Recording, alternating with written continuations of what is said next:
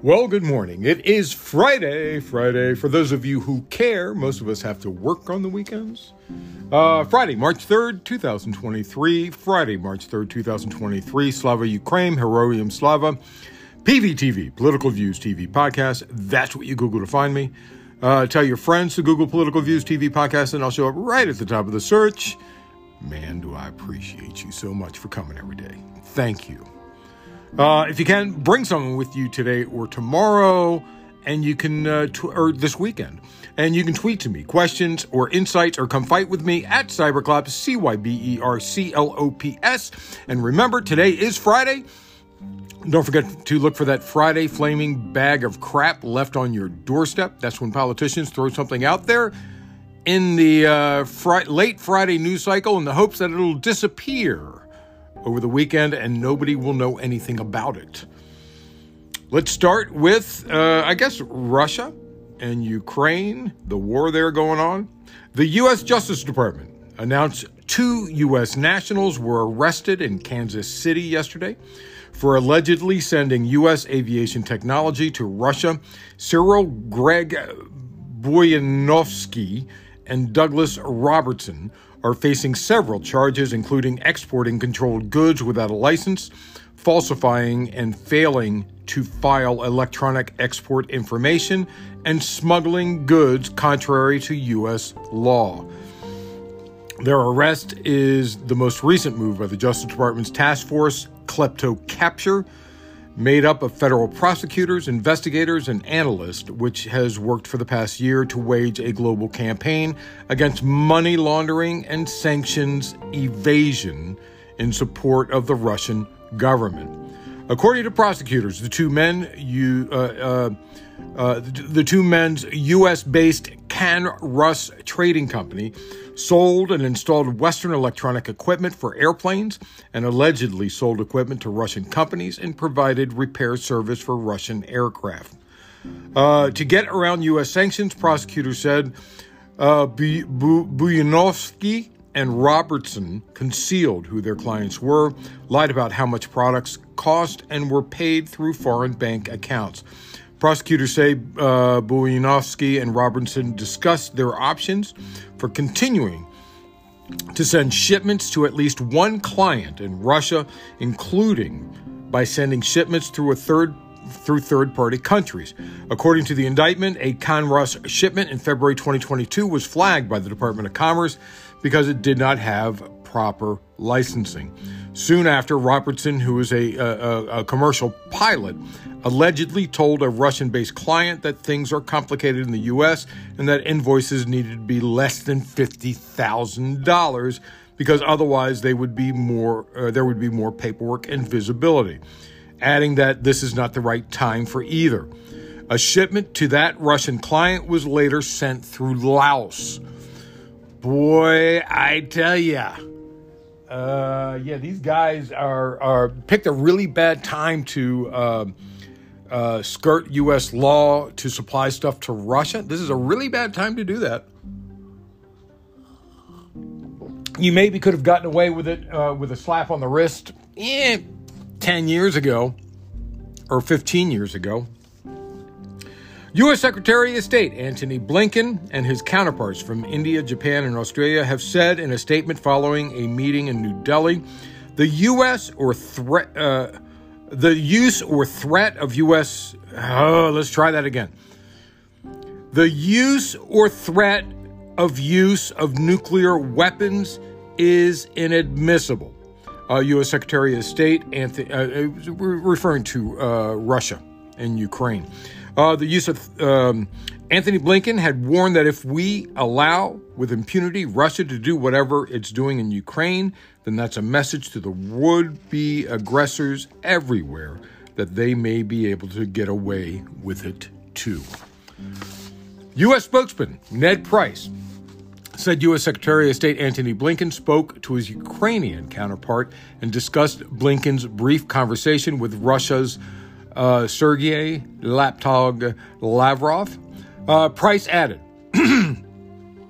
the secretary underscored to Foreign Minister Kuleba that United States enduring support for Ukraine as it defends itself against Russian brutal attacks, including the ongoing targeting of civilian infrastructure and resulting civilian casualties.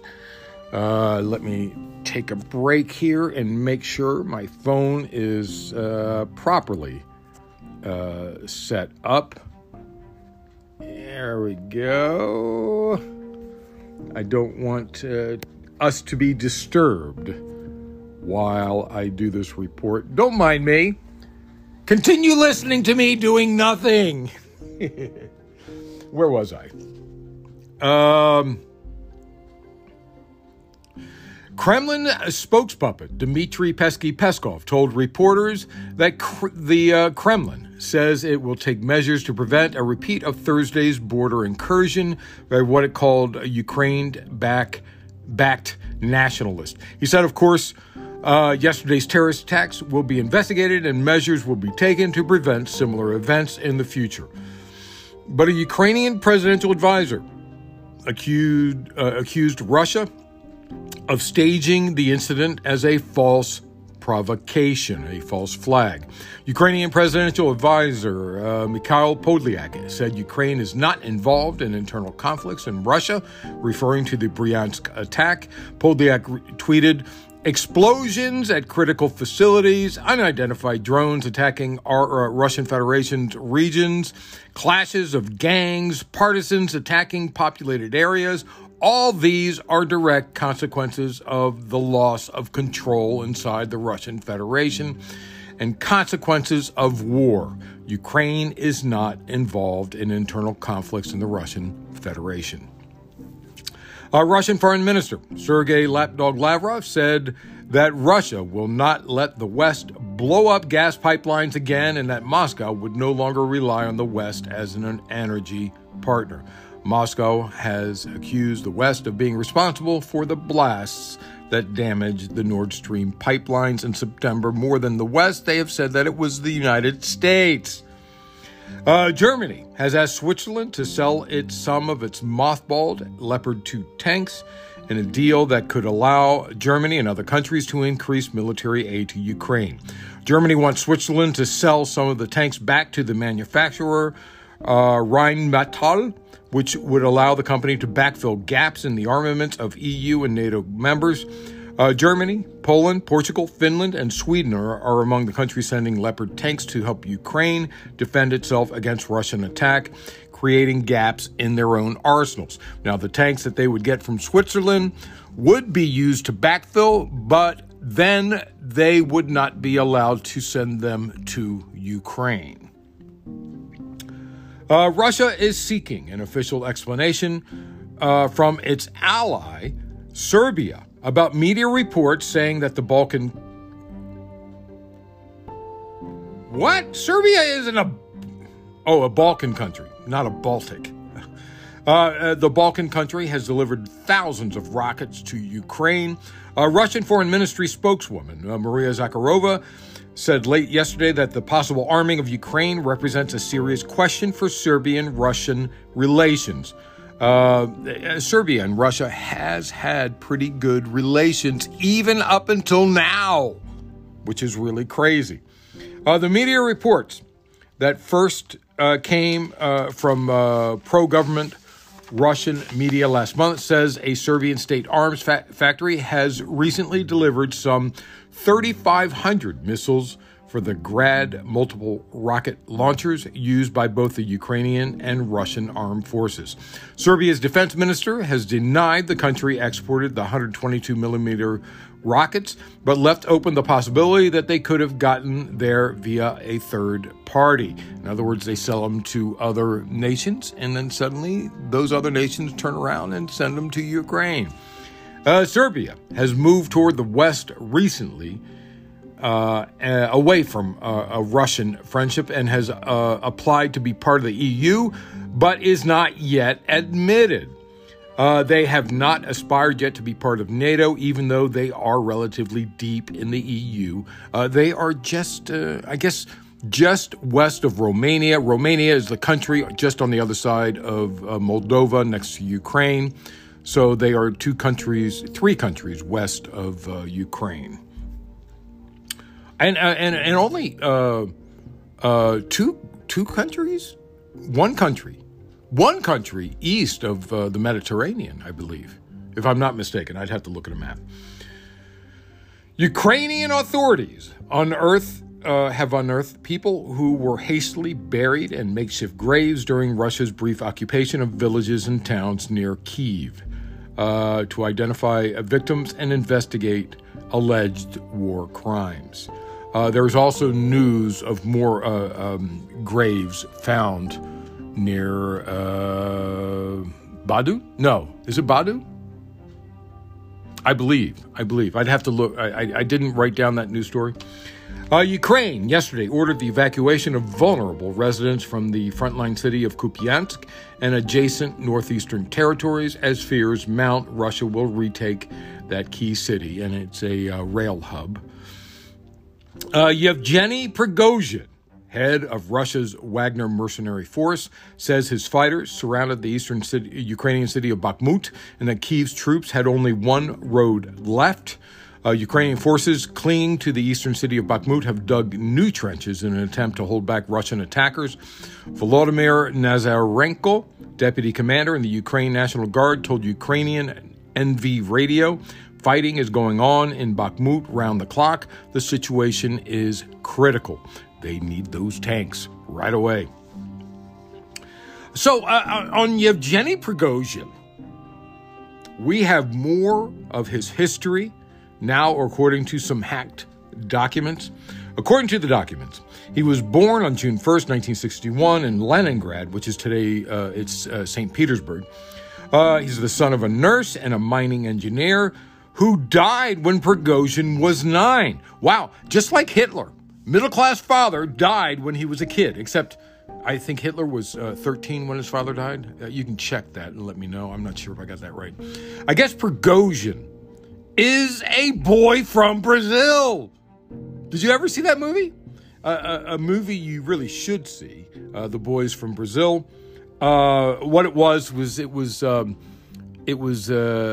movie about somebody who took Hitler's genetic material and cloned some boys and brought them up and did things in their life to make them just like Hitler. Like these boys, there was this alleged plot to kill their fathers when they reached a certain age, right? And they were all middle-class workers. And it was just like, anyway, it's a fun movie to watch. Continuing. Prigozhin was a promising skier. Prigozhin left the sport due to an injury and later worked as a trainer at a children's sport school. In 1979, he received a suspended sentence for theft, and 2 years later, he was convicted on 4 charges ranging from armed robbery to fraud to involving minors in criminal activity, and sentenced to 13 years in a penal colony. Prigozhin violated the terms of his confinement on a regular basis until 1985, when in solitary confinement he started to read intensely. In 1988, the Russian Supreme Court reduced his sentence to 10 years, noting that he had begun corrective behavior. In order to earn money, he requested to be transferred to a residential colony for timber work, which the document characterized as extremely hard labor. Upon his release in 1990, Prigozhin began but didn't complete a pharmaceutical degree. He married and had 3 children, and for much of the 90s ran a food store network. Prigozhin's biography credits a visit to the U.S. in 1993 with the inspiration to launch a fast food chain in Russia, which led to his opening of a network of more than 100 hot dog kiosks and earned him his first $1 million. In the following years, Prigozhin opened a food manufacturing factory, a bar, and an upscale restaurant on a used ship, which immediately became the most fashionable place in St. Petersburg. He eventually consolidated his ventures under Concord Management and Consulting, a network of restaurants, fast food companies, and construction businesses working on commercial properties. He began catering for Russian political leaders in 2000, just as Putin ascended to the presidency. By the time of the presidential elections, Yevgeny Prigozhin was a successful businessman and one of the best in the business segment. The summary of his professional accomplishments at this point included a 3-page list of world dignitaries for whom he held dinners and receptions, and includes a note that he personally served the heads of states. Guests ranged from former U.S. Presidents George Bush and Bill Clinton to UK Prime Minister Tony Blair and then Prince Charles of Wales, as well as presidents and royals from dozens of other countries. Among the occasions catered by Prigozhin were Putin's 2003 birthday party and the 2008 inauguration of Dmitry Medvedev, that psycho you and I talk about, who succeeded Putin to the presidency for 4 years. That year, according to the document, Concord was recognized as the best Russian brand. That was his brand. You know the rest. Prigozhin remains under indictment in the U.S., has since publicly admitted to his role in the election interference with his trolls from Ogino, which I've talked about many times. He started the Wagner Group.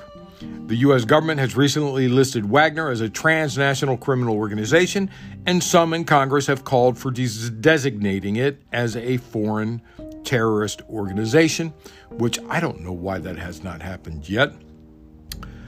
And that is the history of Prigozhin. Now that I have your attention, let's move on. Let's try and fix the world this wonderful Friday before your weekend. Let's start with that noose tightening around that bright orange neck. Yes, you like these stories, don't you? The Justice Department said yesterday that Trump doesn't deserve absolute immunity from 3 civil lawsuits accusing him of inciting the Capitol attack on January 6, 2021. In an appeals court filing, department lawyers said no part of a presidential's official responsibilities include the incitement of imminent private violence. By definition, such conduct plainly falls outside the president's constitutional and statutory duties. A 3-judge panel of the D.C. Circuit Court of Appeals will decide whether to allow the lawsuits to continue. The panel heard oral arguments about whether to dismiss the cases in December, but asked the Justice Department to weigh in. Chief Justice Sri Srinivasan and Judges George Katsas and Judith Rogers are hearing the case. Srinivasan was appointed to the appeals court by Barack Obama, Katsas by Trump, and Rogers by Bill Clinton. I'm reasonably sure Trump will lose 3-0. And by the way, the stress that I went through during the insurrection and the run-up to the insurrection was extreme. Not only was I targeted by the FBI when I saw the insurrection coming and wanted to defend against it, the stress coming from the fear of losing our country to a dictator still makes me physically ill. I definitely have a case against Trump, and I should file a lawsuit. Every congressperson has a case. Every senator has a case. The vice president has a strong case, as do AOC and Nancy Pelosi, because their lives were in the most danger, in mortal danger. There were threats of murdering them. The Capitol Police officers and anyone who was hurt by Trump's actions, including me, should sue Donald Trump. There are 3 current lawsuits. 10 House Democrats filed a lawsuit accusing Trump of violating the 1871 Ku Klux Klan Act, which sought to protect lawmakers from threats or intimidation against carrying out their duties. The lawsuit filed in February 2021 initially named Trump's personal lawyer, Rudy Giuliani, the Oath Keepers, and Proud Boys, far-right groups with dozens of members charged criminally in the attack.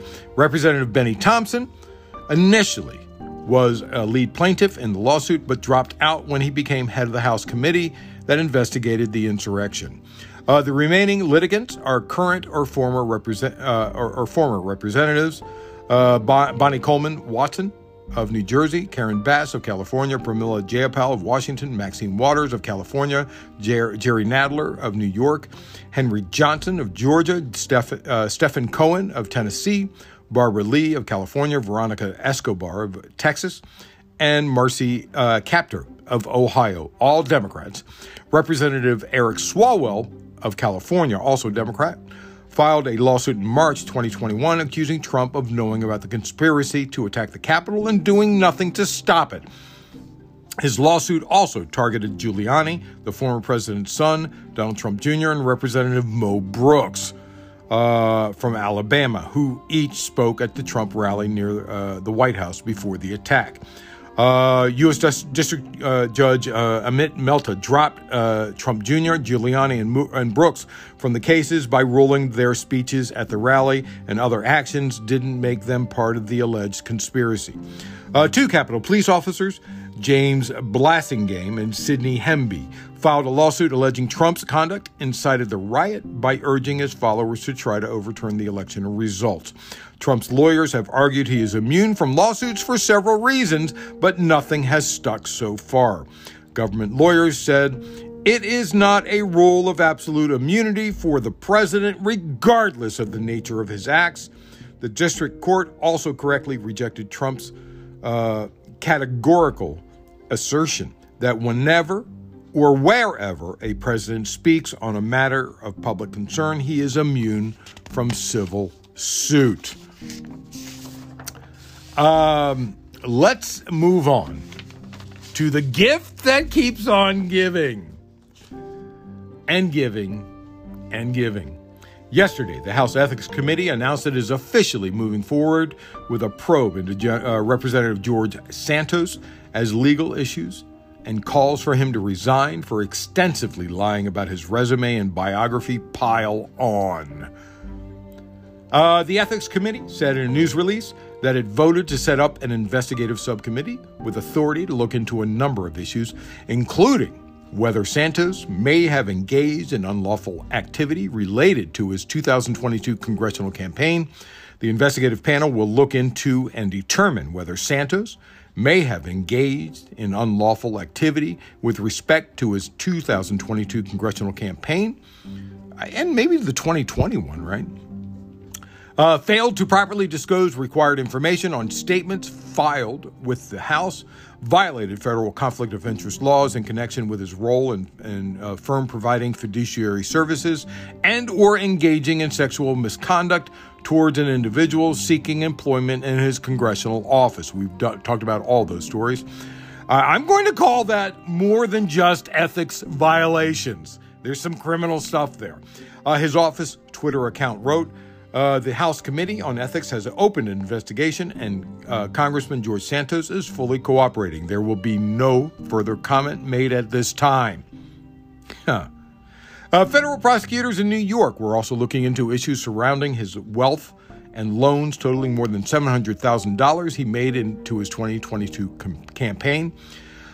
Santos has repeatedly said the cash he put into his campaign was legally obtained. I guess we shall see. Of course, that will be at a snail's pace under a Republican-controlled committee. Speaker McCarthy has promised to remove Santos if he is found to have broken the law. He has said that the people of the district elected him and Santos should not be removed. But that's not what happened, is it? Someone else was elected entirely, but it wasn't George Santos. That person who was elected is someone who doesn't exist, and therefore Santos should be removed, right? The people elected somebody else, right? It certainly wasn't George Santos. It was someone else that was described. Anyway, today, German Chancellor Olaf Scholz is giving a surprise visit to Washington. Last time he was here was before Russia invaded. Russia's invasion of Ukraine has turned Scholz, who took office just 2 months before the Russian invasion, by the way. It turned him into a crisis leader, overseeing Europe's largest economy and the most powerful democracy during the worst violence on the continent since World War II, which, of course, was caused by his country. He's here to meet with Biden. The overwhelming topic of discussion will be Ukraine. The two men have each recently visited with the Ukrainian President Volodymyr Zelensky, who is pressuring the West for more powerful weapons as he prepares for a spring counteroffensive against Russia. A senior administration official said the overarching purpose of this meeting was a chance for the two leaders to be able to coordinate specifically on Ukraine. They could also touch on recent intelligence suggesting China is considering providing Russia with lethal aid. Biden also plans to announce another round of military assistance for Ukraine today. The new package will mostly include ammunition for weapons systems that Ukrainians already have, like the HIMARS. Schultz may use today's meeting to raise with Biden his ongoing discussions with other European leaders about providing security guarantees for Ukraine as a way to begin the process of negotiating an end to the war. Russia will not last the year. I'm going to say that right now. Russia will not last another year. They are going to go bankrupt. They will not be able to do anything. A little bit of mocha today. Again, just like yesterday. Moving on. No laws can be made that violate treaties that the United States have with other countries or other international organizations. But the Supreme Court may have done just that. Violated a treaty. In June 2022, the Supreme Court overturned Roe v. Wade. This may have violated the country's obligations under international law. In a letter sent yesterday from nearly 200 organizations and individual advocates, asks a pair of United Nations working groups, along with 13 UN-appointed independent human rights experts, to take immediate action. The letter says, by overturning the established constitutional protection for access to abortion and through the passage of state laws, the U.S. is in violation of its obligations under international human rights law, codified in a number of human rights treaties to which it is party or signatory. These human rights obligations include, but are not limited to, the rights to life, health, privacy, liberty, and the security of a person to be free from torture and other cruel, inhuman, or degrading treatment or punishment, freedom of thought, conscience, and religion or belief, equality and non-discrimination, and to seek, receive, and impart information. The signatories urge the UN mandate holders to take up their calls to action, which include communicating with the U.S. regarding the human rights violations, requesting a visit to the U.S., convening a virtual stakeholder meeting with the U.S. civil society, calls for the U.S. to comply with its obligations under international law, and calls for private companies to take a number of actions to protect reproductive rights. Now, what could happen is the Department of Justice could file a brief with the Supreme Court and state that its decision has violated international law, and in that case, the court may have to act. I don't know how this would happen. This is a very unusual circumstance, but I guess we will hear about how it will happen sometime in the near future. Maybe. Unless everybody just ignores it. Time to call out Biden, because he should know better. And it's on that D.C. rights bill. Yesterday, Biden told Democratic senators during a Capitol Hill luncheon that he would not stand in their way if they wanted to break with party line and vote with Republicans. Later in the day, Biden made his decision public, writing in a tweet that while he believes in D.C. statehood and home rule, he doesn't support some of the changes D.C. Council put forward over the mayor's objections, such as lowering penalties for carjackings. The president said, if the Senate votes to overturn what D.C. Council did, I'll sign it. Lawmakers representing Washington were dismayed by Biden's announcement and his undoing of their efforts. Democrats had betrayed them, some said. Councilman Zachary Parker wrote on Twitter, this is D.C.'s councilman, we need their reaffirmation that the more than 600,000 residents who call D.C. home have a right to local self-governance. A directive issued last month, known as a statement of administration policy, indicated White House support for the criminal code revisions. The document said Congress should respect the District of Columbia's autonomy to govern its own local affairs. This about-face and policy was clearly a political decision to stop Biden from being labeled, quote-unquote, soft on crime at the expense of the rights of the people in D.C. to self-govern. Remember Washington, D.C.'s license plates. What do they say? They say taxation without representation, because that's what's going on. So how's that privately run organization ERCOT doing in Texas this week? ERCOT, the Energy Reliability Council of Texas. That's what ERCOT stands for. That storm system that brought several feet of snow to California has moved west. More than 60 million people are under threat of severe storms today, and nearly 80 million people from Texas to Pennsylvania are under high wind alerts, including almost the entire state of Tennessee. Damaging winds, isolated large hail, and a few tornadoes could be seen from southern Indiana through Kentucky and Tennessee and into northeastern Alabama and northwestern Georgia. According to Power Outage US, about 120,000 people in Texas were still without power today from the last storm, including about 8,000 people in Metro Dallas-Fort Worth, Collin County, where winds were strong enough to knock over 4 18-wheelers. Remember what the R in ERCOT means. Energy Reliability Council of Texas. Reliability.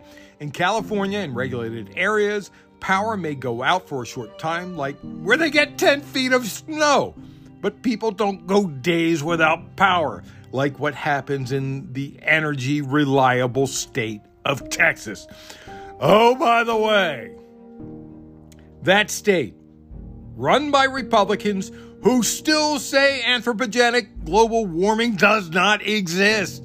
They still say this. Wow. Now, a story from my home state of Maryland. Not just my home state, but my home city. I have a degree from the University of Maryland in College Park. I grew up in that neighborhood. I used to walk around University of Maryland when I was a child. I used to deliver newspapers to I had a paper route when I was a child. And I used to deliver newspapers to the off-campus housing right next to University of Maryland. Prince George's County Police Chief Malik, Prince George's County, that's the county where the University of Maryland is. Prince George's County Police Chief Malik Aziz said during yesterday's news conference with Jessica Garth, a representative from the state's attorney's office, Patrick Wohan, the mayor of College Park, Maryland, resigned after authorities arrested him on 56 counts of child pornography-related charges. Wohan is in custody at the Prince George's County Department of Corrections and will soon meet a commissioner who will make a determination on Wohan's bond or whether he will be held or whether he will be released on pretrial release. If he is not released, he will see a judge. That hearing will most likely be tomorrow. Wohan sent a letter of resignation last night, and his resignation is effective as of today. Anyway, that's it. Thanks for listening. Friday, March 3rd, 2023. Friday, March 3rd, 2023. I truly appreciate you coming every day. Thank you so much. Bring someone with you today or this weekend. That would be awesome. And don't forget, Friday's Flaming Bag of Crack. Don't forget to look for it on your doorstep. PVTV, Political Views TV Podcast. That's what you Google to find me. I'll show up right at the top of the search. Tweet to me questions, insights, or come fight with me at Cyberclops, CYBERCLOPS on the Twitter. And remember, always remember, government profit is measured by the betterment of the people. Don't you ever forget that. I'm Peter Lawrence. reporting from Los Angeles.